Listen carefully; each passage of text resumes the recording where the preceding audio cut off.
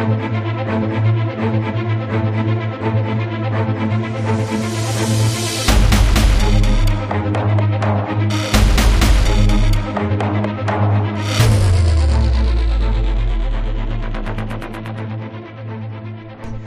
to the latest edition of the Flashcast, where we are so cool we are ice cold. Spoilers. This is a great episode, and I can't wait to get talking about it. I'm Lisa Schmeiser. With me, as always, are Phil Mozolak and Tony Sindelar. As you know, we always get started with our 30-second recap. Is that what we're down to now? Our 30-second? That's what I'm going to attempt.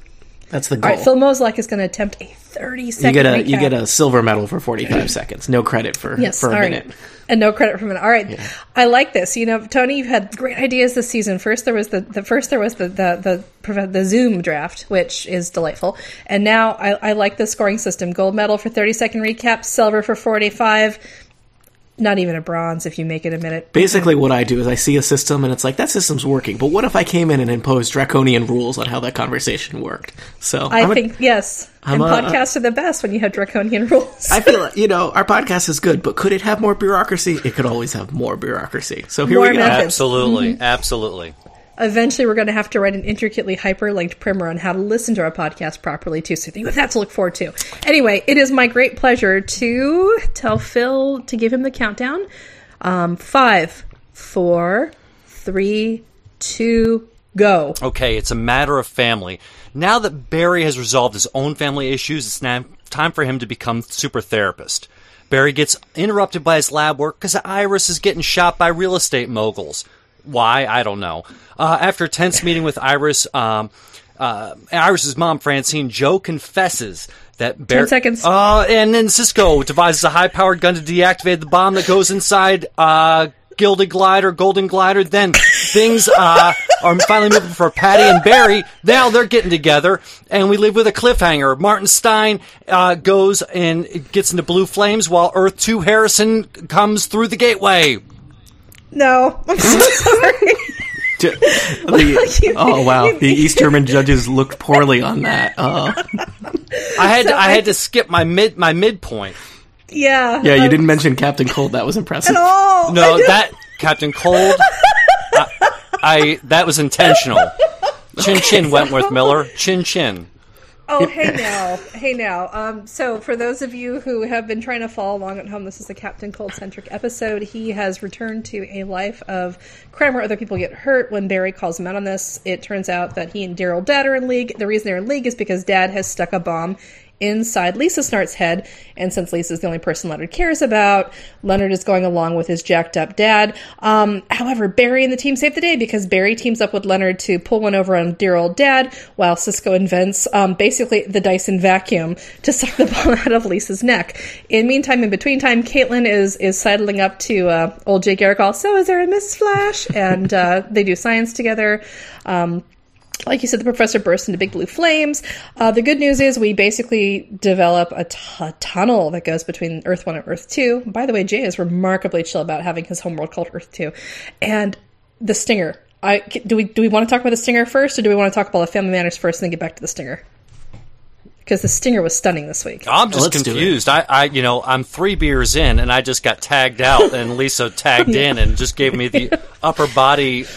It's a team effort here, but okay. Well, she did. Well, there are a lot of Flashes in the Flash universe. There's no reason why it can't be a relay race of some race. It's parallel. Yeah. Okay. I'm the Earth 2 recapper. How about that? Good enough. It was better than the Earth 1. So, speaking of Earth 2, Earth 1.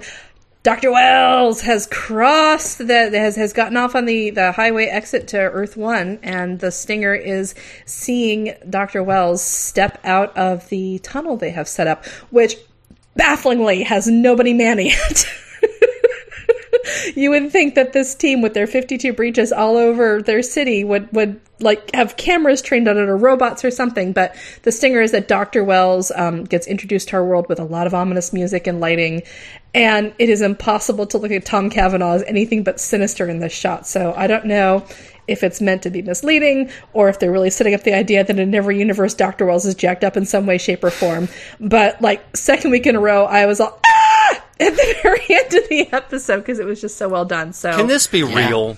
I mean, literally. I'm really kind of counting the remaining fingers on my hand that say Tom Cavanaugh, Dr. Wells is going to be a good one this season, and everything is misdirecting that we're not.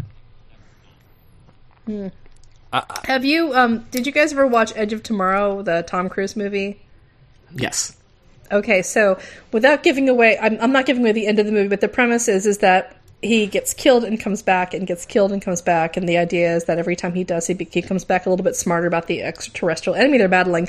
And there's this hilarious sequence in the middle of that movie where he just keeps getting killed in spectacular and dumb ways, and he's rolling his eyes, yeah, I know, here I go, boom, I die again.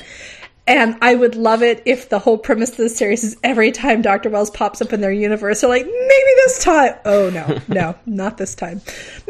No, not this one either.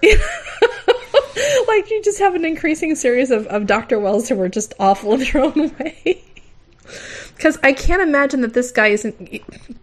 We know he's brilliant. We know that Dr. Wells, what we learned in season 1 is that he is the one who came up with the idea for, the big... Plototronic, or I'm losing the name of the setting where they actually spent all their time. Dr. Wells came up with the plan for all the superconductor, this, that, and all the other. Mm-hmm. So I guess logically speaking, he would have done that in Earth 2 as well.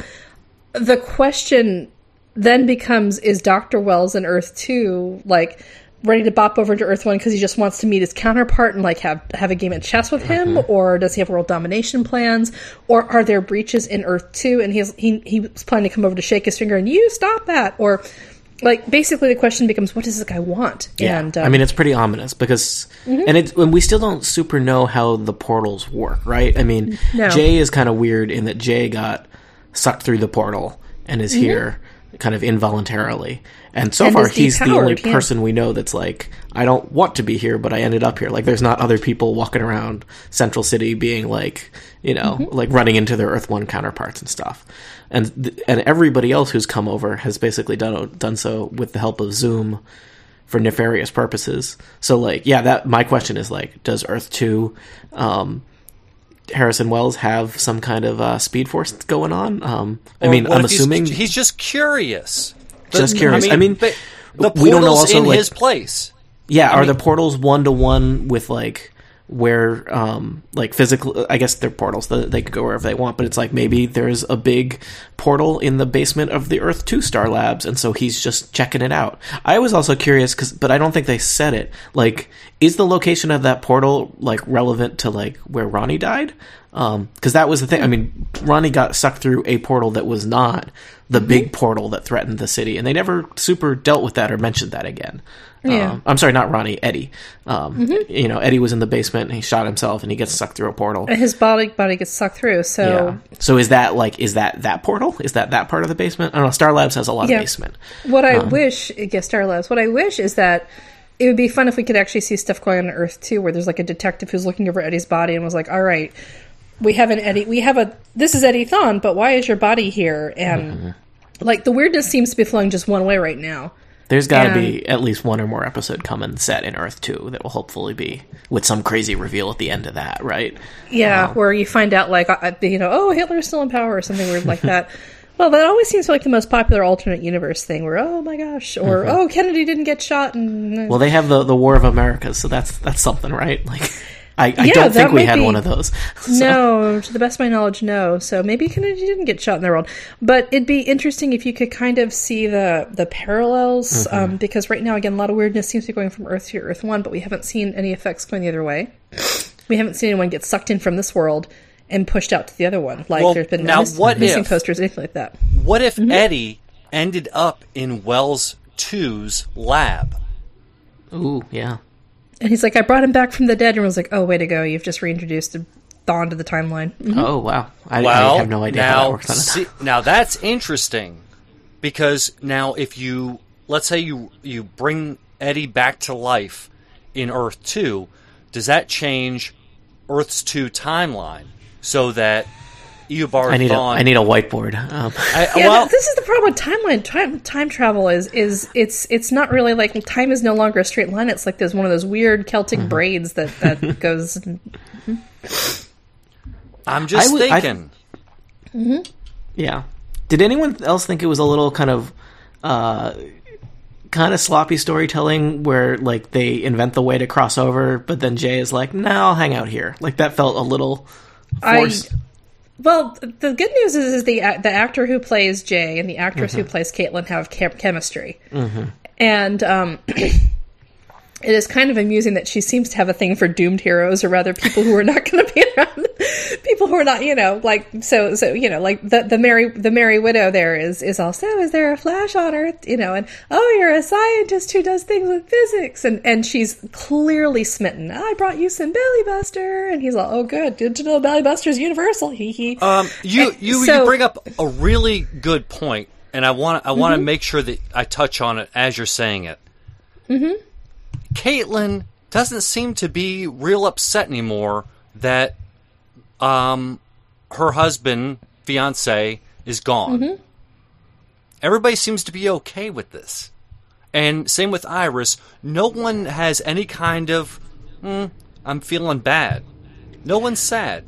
Although they do that with, that's how they bring in the really, tears, subplot of the week is, Iris's estranged mom is all, well, she lost the love of her life 6 months ago. She needs her mother. And, everyone's, this is the part where Joe gives her a look like, have you lost your mind? But you have a point in that if Iris is mourning, she hasn't really let it off the hook in front of us yet.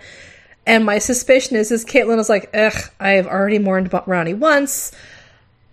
Maybe he'll come back again because no one ever really dies anymore, or maybe she's just really tired of being sad all the time. I mean, that was actually a really nice and sort of heartbreaking thing about her last season was you could tell she was just so tired of feeling sad. But I'm going to hook it up with Jay, and maybe Firestorm comes back? Yeah. No? Are they going to kill him off? Well, no. Could they? Well, the actor is committed to a bunch of other stuff, so I'm not sure they're going to bring him back. Killing off Stein makes sense. They have to have Stein in the crossover that's come, the new Legends of Tomorrow, whatever that show is called, that's coming up in January. So they're going to find somebody and they're going to write him off the show that way. The same way there's stuff going on in Arrow that explains stuff that's going on there, but that I'm not going to mention because of spoilers. But.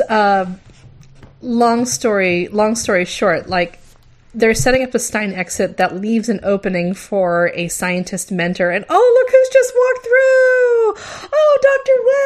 Wells! Interesting. So that proves that maybe this Wells could be good. Maybe, or maybe he'll be good to start. I wouldn't be surprised if he's the answer to all their Dr. Stein health problems, right? He'll do something to ingratiate himself, but I don't know. He looks. Or he's smart enough to be like, okay, when I built this thing, I built it like a secret lair. Or worse, he discovers Gideon. Because they didn't. There has been no scene in this series this season so far. It's like, oh well, sure, I was tempted to keep talking to our supercomputer from the future, but I decided that messing with the timeline was too much work, so I blew up that part of that hasn't happened yet. Someone is going to walk into Gideon at some point because you don't build a supercomputer from the future in Act 1 and just leave it lying on a table, as it were. But yeah, the Caitlin thing, Caitlin and Jay, it's gonna be very romantic, and who knows, maybe she'll be like, look, I just like dating dudes who zoom off into other universes at this point because it lets me focus on my work. I mean, maybe this is her way of leaning in and having it all. Well, I'm just wondering if Jay found the stylist from Earth 2 at Earth 1 to get his haircut. Yeah, the same stylist where he's like, hey, Bob. Because clearly, Jay's got a little haircut going. And I don't want to focus on that, but I'm just saying. Mm-hmm. Yeah, I wasn't a fan of the haircut, but there's reasons for it, I'm sure. So, but was that? Joe and Iris and therapy with Barry, I thought was probably, in fact, our chief audiologist of the Flash Army, Eric, had said that, it was great that Joe actually had an adult conversation with Iris, and it didn't. And I said, basically, it didn't turn into melodrama, which was very refreshing.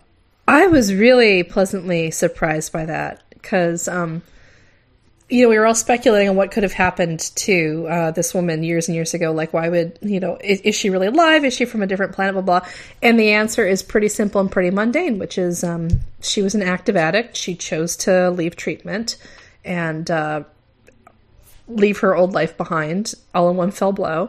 And Joe was like, well, the hell with it. We're just going to give Iris the fantasy mom that I wish she would have had, as opposed to raising her with, well, your mother loved the pills more than she loved you. So, and what I was really pleasantly surprised by was Iris's reaction, because instead of raging about, you kept me from my mother, or anything along those lines, like the first words out of her mouth were, you did what you did to protect me.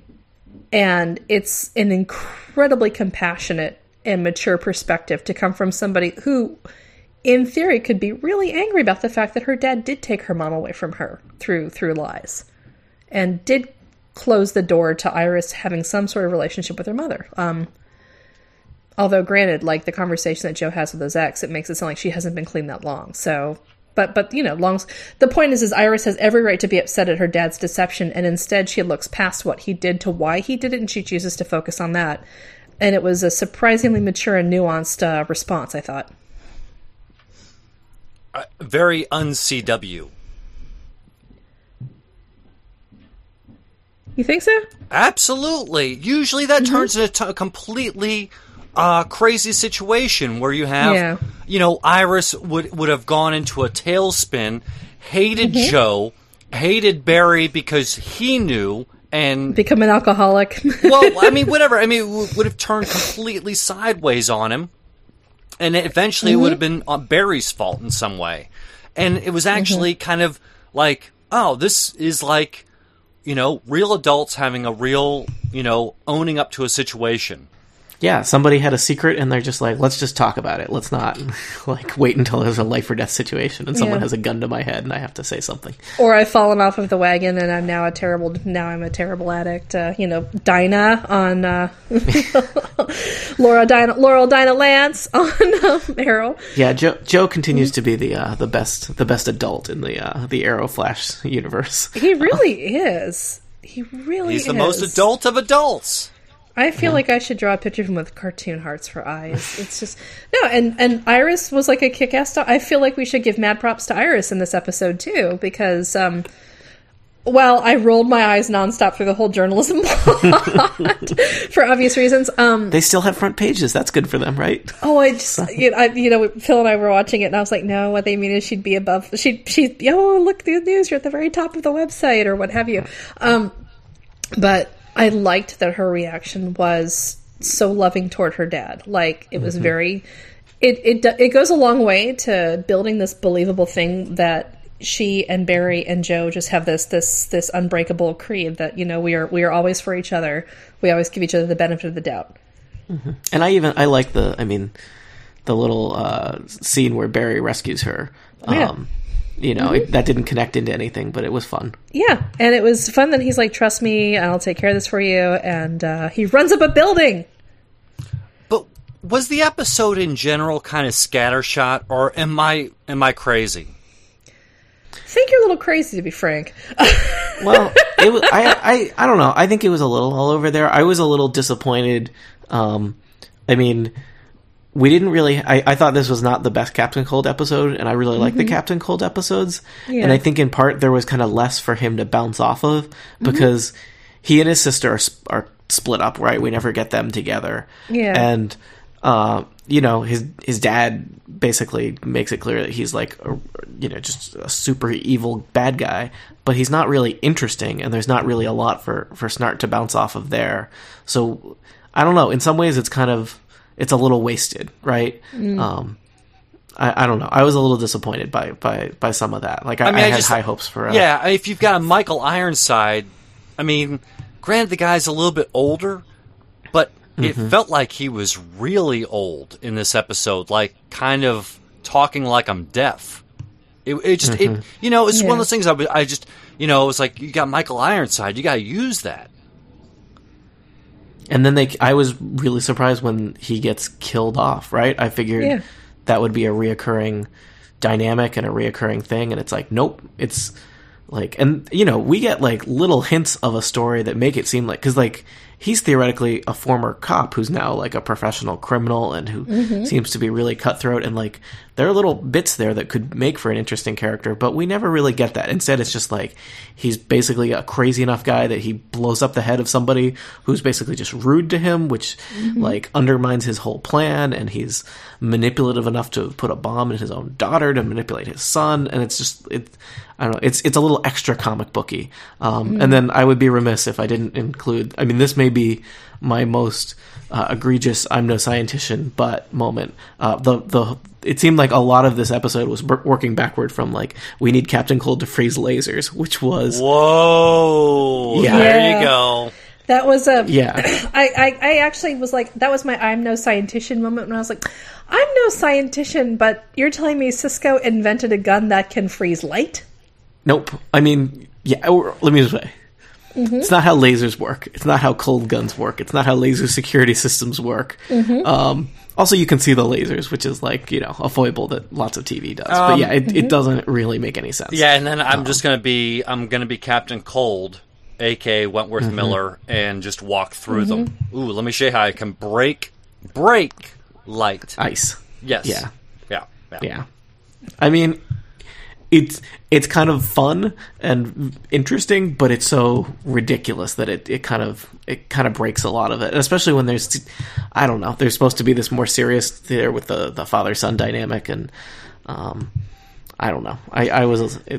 What I thought was interesting was how he went in for the kill with his dad. Like, once his sister was safe, you know, boom, his dad was dead with ice through the heart, and which no symbolism there, and it was pretty evident that it was pretty evident he'd been itching to do that for forever. And I thought that's really, and I thought, okay, this, what makes it interesting is the dynamic. It's an abused kid who's finally fighting back against their abuser. And it wasn't even because his dad was abusing him. It's because his dad went after his sister and stuck a bomb in her head, and that was. Yeah, I think you were really reaching. And, like, you're really extrapolating, like, you're filling in a lot of details that weren't given to us. Okay. I mean, I feel like it was almost, it's setting things up by, now he's in prison, and he's going to meet, and there was also the line in there about, like, we're going to transfer him to the metahuman wing, which doesn't make any sense, because he's not a metahuman. No, but you know what Captain Cold's going to do in the metahuman wing? He's going to make a lot of friends, and that's going to be a problem later. And that sounds fun, and I'm kind of excited about that, and I hope... I hope we get to see the whole kind of team back together with some other miscreants. That could be really cool. But this was weird, because, you know, we didn't really get a lot of Captain Cold in this episode, right? I mean, like, he doesn't get to be ridiculous. Yeah. Well, no, but he was actually...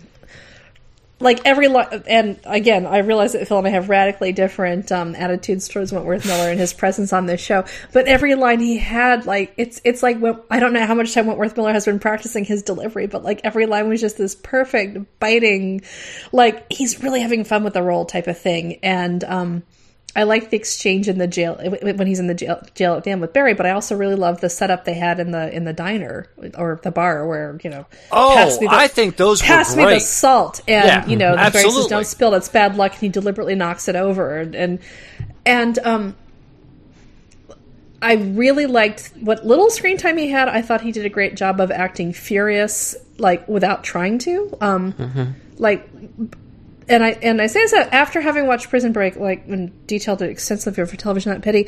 Like, one of the things that got me is Wentworth Miller does best on TV, because TV is the kind of canvas an actor has if they have to show a lot going on beneath the surface without making a big show of it. Like, I also think Ming-Na Wen does a great job of this over on Agents of S.H.I.E.L.D. Like, there's 1,000 things going on behind her eyes, and you kind of get a sense of it all, even while she's, you know, being impassive or kicking somebody's butt. And Wentworth Miller kind of, to my mind, Wentworth Miller carries that off here too, where he's enraged, he's furious, he doesn't want to have to deal with Barry because that's just another complication, a situation that already sucks and blows, and and all of that comes out. And I think it's also really interesting that he and Lisa apparently don't check up on each other. Like, he's just, okay, I'll take your word for it that your nerd sucked out, the bomb with the Dyson, and I'm off to jail. And she's like, all right, later, losers. And, goes off and does that.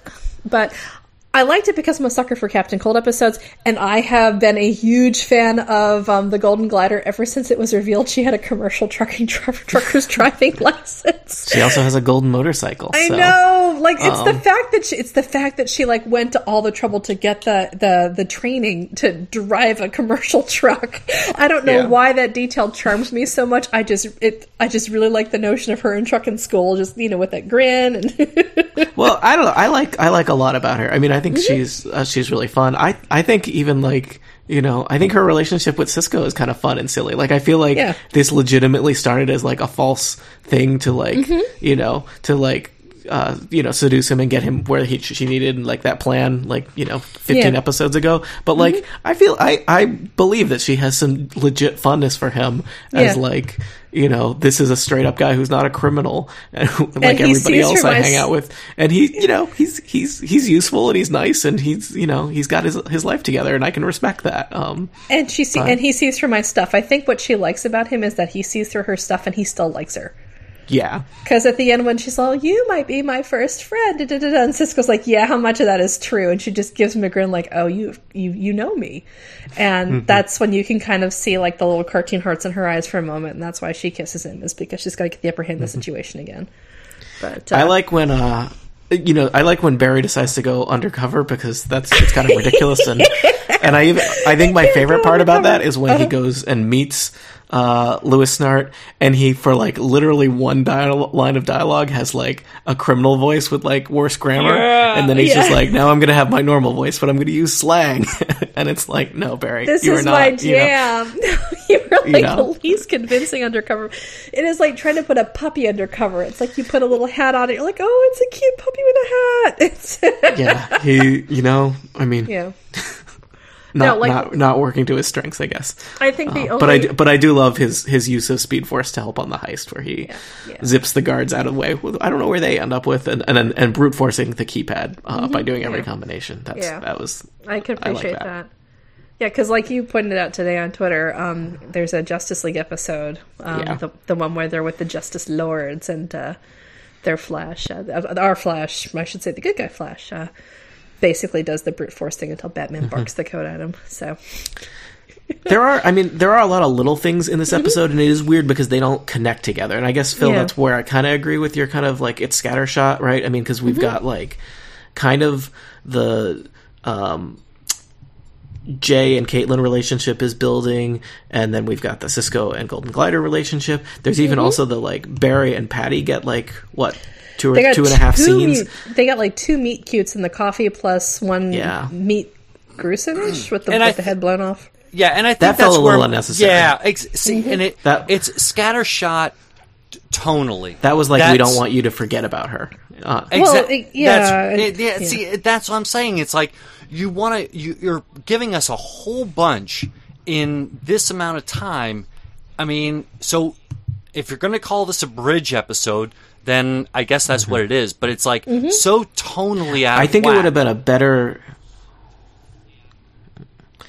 been a better bridge episode if it was just like, if there was a more, because I feel like season 1 had that occasionally, where like the metahuman of the week was actually like the B plot, and the A plot was people's relationships and figuring things out.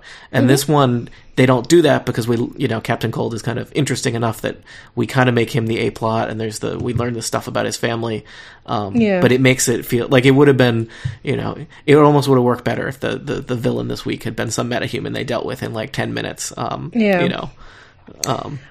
I think part of the challenges they're going to have, and my sense is they're going to have this on Arrow too, is since they are trying to set everything up for whatever the show is that's coming out in January. I keep wanting to call it Sky Captains of Tomorrow, which is patently not what it is. Legends of Tomorrow. Yeah, Legends of Tomorrow. Yes, the Legends of Tomorrow. Like they're trying to set it up, and so my sense is there's going to be a lot of furniture moving to try to get those pieces into place so it all fits together. And I can see why they're doing it and what the demand might be, but at the same time, you're right that maybe it makes the quality of the show drop. I think I was just so relieved and so impressed with how they covered Joe and Iris. I'm like, okay, whew, thank God this episode is not, Yeah, it was so well done, for real. Yeah. And I really love I like the interaction. I love the interaction that Barry and Leonard have with one another. Like, I don't love it in the sense that I'm gonna like join I think they call it Cold Flash. Like, if you search for Barry Leonard fanfics on the internet, you will not fall short. Like, I don't love it. Like, yeah, no, that's like a whole thing apparently. Like, but the whole Barry Leonard back and forth, where in another life we could have been friends, or like in another life we could have been lab partners who secretly don't dislike each other or whatever. I like that they fleshed that out a little bit more, and that because Barry is Barry, he's never going to stop trying to make friends with other smart misfits, and because Leonard is Leonard, he's always going to rebuff it.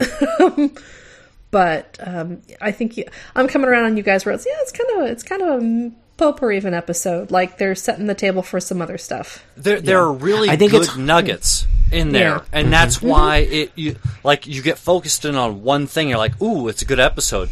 But if you step back, it's like, holy shkaboli, you really kind of packed it, not dense in a good way. Yeah. It's tricky because we have all these characters to check in on right now, right? And there's kind of, right now, there's like a lot more characters than there kind of was at any one point in season 1 of Flash, right? Because it's like, we've got the whole Star Labs team, and we've got Harrison Wells, and we've got Jay, and we even have Patty now, who's on the periphery there, and Iris actually gets, her own plots now, and so they got to check in with everybody. And it means...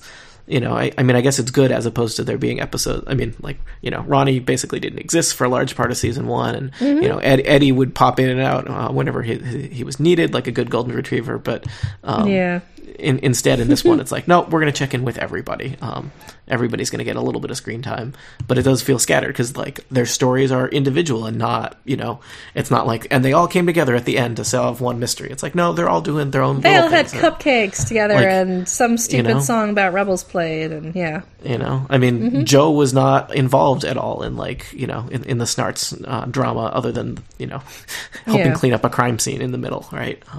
But I don't know. I think it's still good. It just was not as solid as I would like for a Captain Cold episode. Yeah, true. And with Captain Cold, it needs to be ice cold, solid even. No, it was.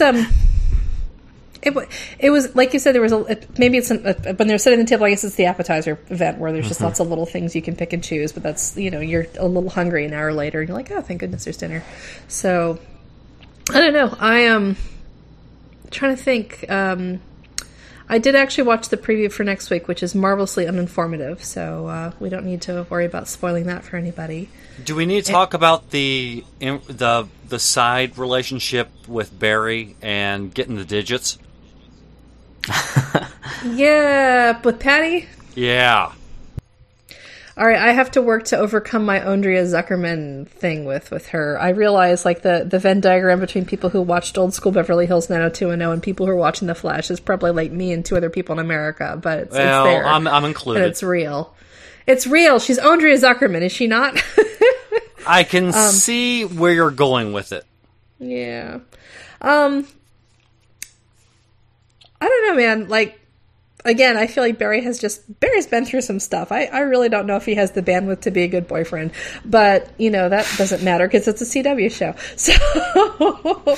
So I appreciate, like, and the other thing is he's not an unattractive guy. I cannot believe this is a guy who literally doesn't know what to do with a woman. Oh my God, a girl gave me her number. Wait, what? This is really like a thing for you? Yeah, I'm willing to believe that he's awkward. So, okay. All right, okay. I don't know at this point though. I'm just thinking to myself. I would think that it would be advantageous for him to go ahead and, because it doesn't seem like he and Iris have any romanticness at all now.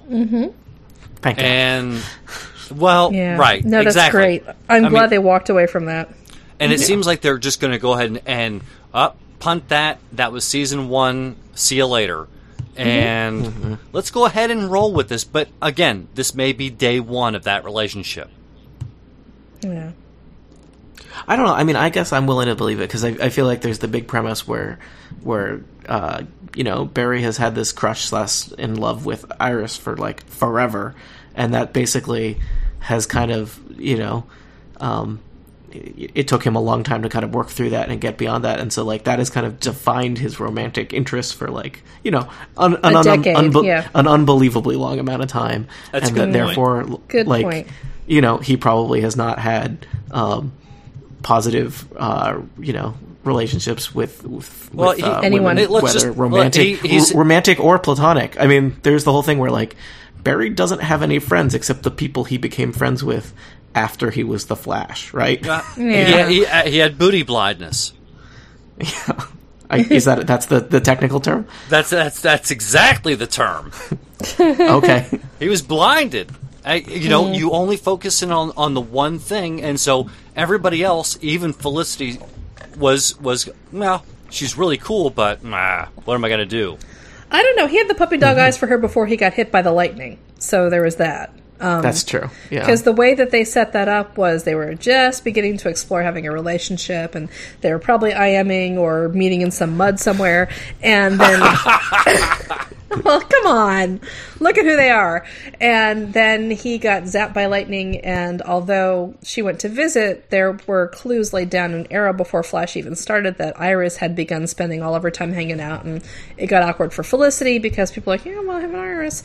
And like we saw that she stayed very friendly with Cisco and Caitlin. They had two iterations of the same conversation where first it was, Barry telling Felicity, well, if you get your eyes and heart off the other guy and give me a call. And then later she tells him the same thing, and which is all foul and filthy lies because Emily Betsworth has chemistry with everybody. So, but, again, they'll probably date, and Barry and Patty, and she'll be put in danger, or she'll find out she'll have some metahuman task force thing where she's like, yeah, kill the metahumans. He's like, awkward. But, it will play out. Like, I don't think they're going to have Barry settle down unless this thing, really, the chemistry burns up the screen and people start... making a portmanteau of their names, Batty or something. Does she learn that he's the Flash by the end of season? Yeah. I don't know. I think so. I think it's got to happen. That's just the thing. Secret identities don't stay secret in the CW verse. No, and to bop over to Marvel for a minute there, to me that was the most brilliant thing about the ending of Iron Man. Is when Tony Stark sits down, he's like, yeah, I'm Iron Man, and just was like, fine, the less I have to twiddle around with a secret identity, the more bandwidth I can devote to whatever else, and I always admired that because it takes it blocks one form of sometimes unnecessary drama.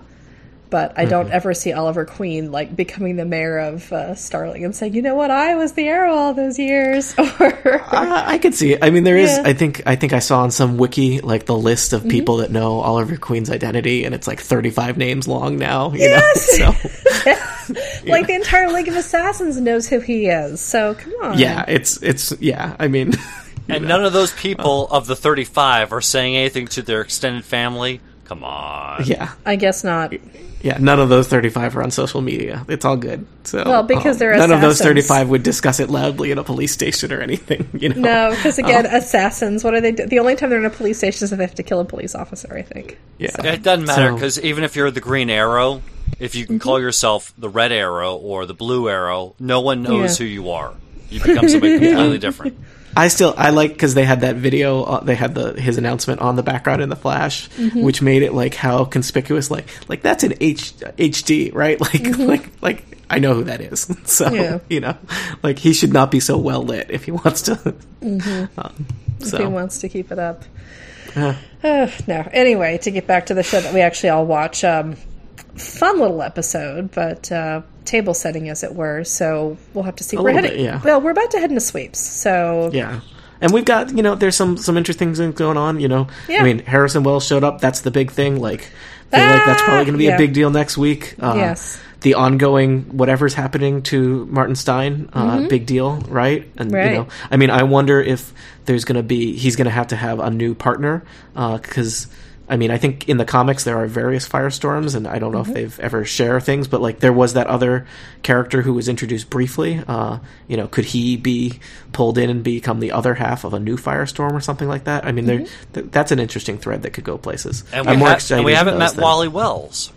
Wally West? Yeah. Wally West, yeah. So... yeah, and we don't know. So we know there's a Wally West this season. Yeah. We don't know if that's an Earth 1 or an Earth 2 Wally West, right? Good. I think in casting news they've given it away, but for sake of discussion, let's say that we don't know that. So, well, because it would be interesting if it was Earth 2, because I mean, for example, so far we haven't met an Earth 1 Jay Garrick either. But no, I mean, what if yeah. Joe had a son in Earth 2, right? And oh my God, that would have been so smart. That would have been great.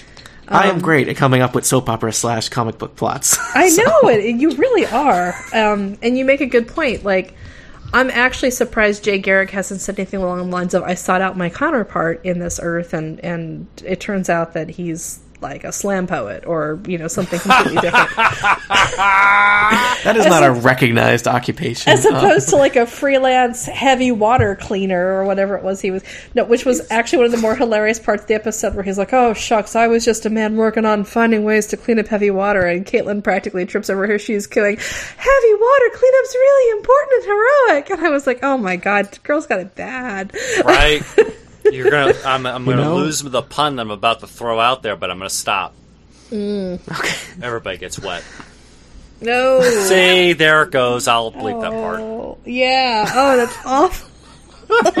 This is a family podcast. I feel like Steve Lutz for a second. Yeah. It's not good, right? It feels dark and icky. It does. It does. I feel like I've been covered with Elmer's glue. This is what California does to you, Phil. Too many avocados. Too debauched. But yeah. No, I'm actually surprised. Like, what would even be creepier is if and I don't know if this will happen at all, mind you. I'm just like, is if Wells is all, oh, Barry Allen, I've been watching you grow up, and Barry's like, oh God, not again. But no, I'm super curious about the differences between Earth 2 and Earth 1, like who's lived and who's died, and yeah, that could be a thing that they mine for multiple seasons, right? Yeah, absolutely. Yeah, but I'm really hoping. I mean, I don't know if they've said anything, but I'm hoping we get at least an episode or two that's just all in Earth 2. Yeah. So you don't think they're gonna seal the portals by the end of the season? I don't know. I don't know what the long-term plan is for Flash. Because there's only so many. I mean, especially if the tricky thing is like Barry gets more and more powerful, right?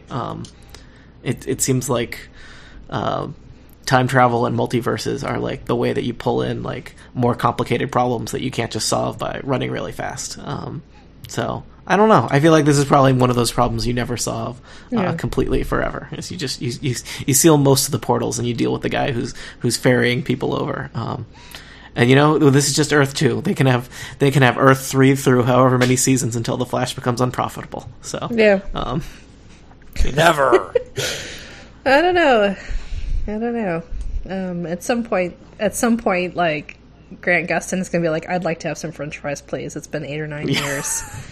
Like, or eventually he'll hit his mid-30s and the metabolism will begin to catch up, like the same way it did with the cat who played Superman on the CW. Tom Welling? Yeah. Mm-hmm. Like, because you look at early seasons of Smallville and then, like, by the very end of the show and you're like, oh, okay, here we go. But, we're all aging, even Superman. Exactly, yeah, which this is the problem with live-action superheroes is we are using regular human beings to portray them. Now, I am all for, honestly, I would like to see more superheroes who are not, say, white dudes. I think it reflects America. I think it's to the benefit of storytelling. I think it's to the benefit of things in general. That said, I have been rewatching the old Justice League cartoons that came on, like, from 2000 to 2002 or 2001 2003, like you know the series I'm talking about, and I love that Wally West so much, and I would love it if he popped into the series. So very sad that's not going to happen. Yeah, well, he's kind of a weird that version of the Flash is kind of a mixture of the They Wally combine West like a and whole Barry bunch Allen, of right? because they make him a forensic scientist but also I think he looks kind of like more like Barry Allen, but his name's Wally West. He's a redhead when he takes off the cowl, though. So so there's that. There's my favorite Is that the scene one from from that. Flashpoint? No, that's different. There's Justice League and Justice League Unlimited is the you can watch them on Netflix. I highly recommend them. Yes, it's a 22-minute cartoon, and there's I think there's a little over 100 episodes total. But it's the Justice League, and then Justice League Unlimited is like they pull in even more like fringe people who they get one episode because you only need one episode about Hawk and Dove. Yeah, but it's pretty good, and they've got some stuff that's long character arcs. You just I highly recommend it. One of the coolest sets of teams. Like I thought the coolest name ever, Hawk and Dove. I actually bought those the day they came out. You are literally the only person I know who has ever said coolest sets and coolest names in conjunction with Hawk and Dove. I was going to say, are you sure who Hawk and Dove are? Another human being. I loved it when it came out, but then it went. That is weird. like people being excited by Cloak and Dagger over in the Marvelverse. Oh my gosh. Oof. Yeah. Wow. Wow. Yeah. No. Now you understand why I'm so shocked. Okay. I'm with you. Okay. Yeah. No. I'm glad though. Pitch me on why I should care about Hawk and Dove. Why they're cool. I can only tell you about the first 5 issues, maybe 6 that I own, because I saw them at the newsstand, and I thought, man, that just seems really cool. And it was just the idea of these 2 individuals, and I think they changed genders at one point. Like somebody died, and Dove became actually a woman. But initially, it just seemed interesting to me. It was a cool combo, Hawk and Dove.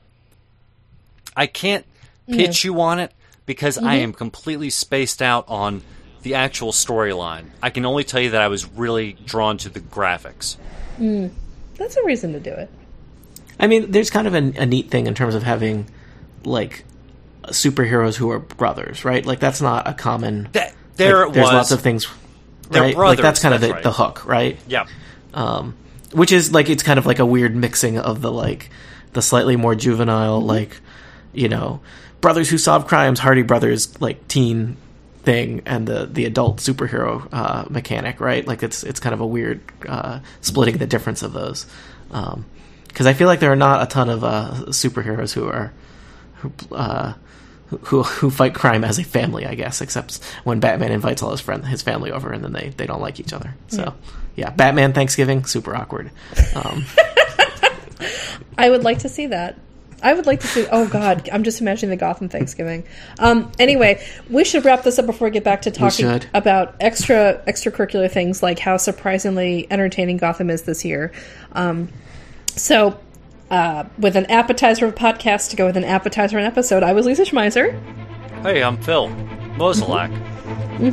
I'm Tony Sindelar. Good night, nerds. Night, nerds.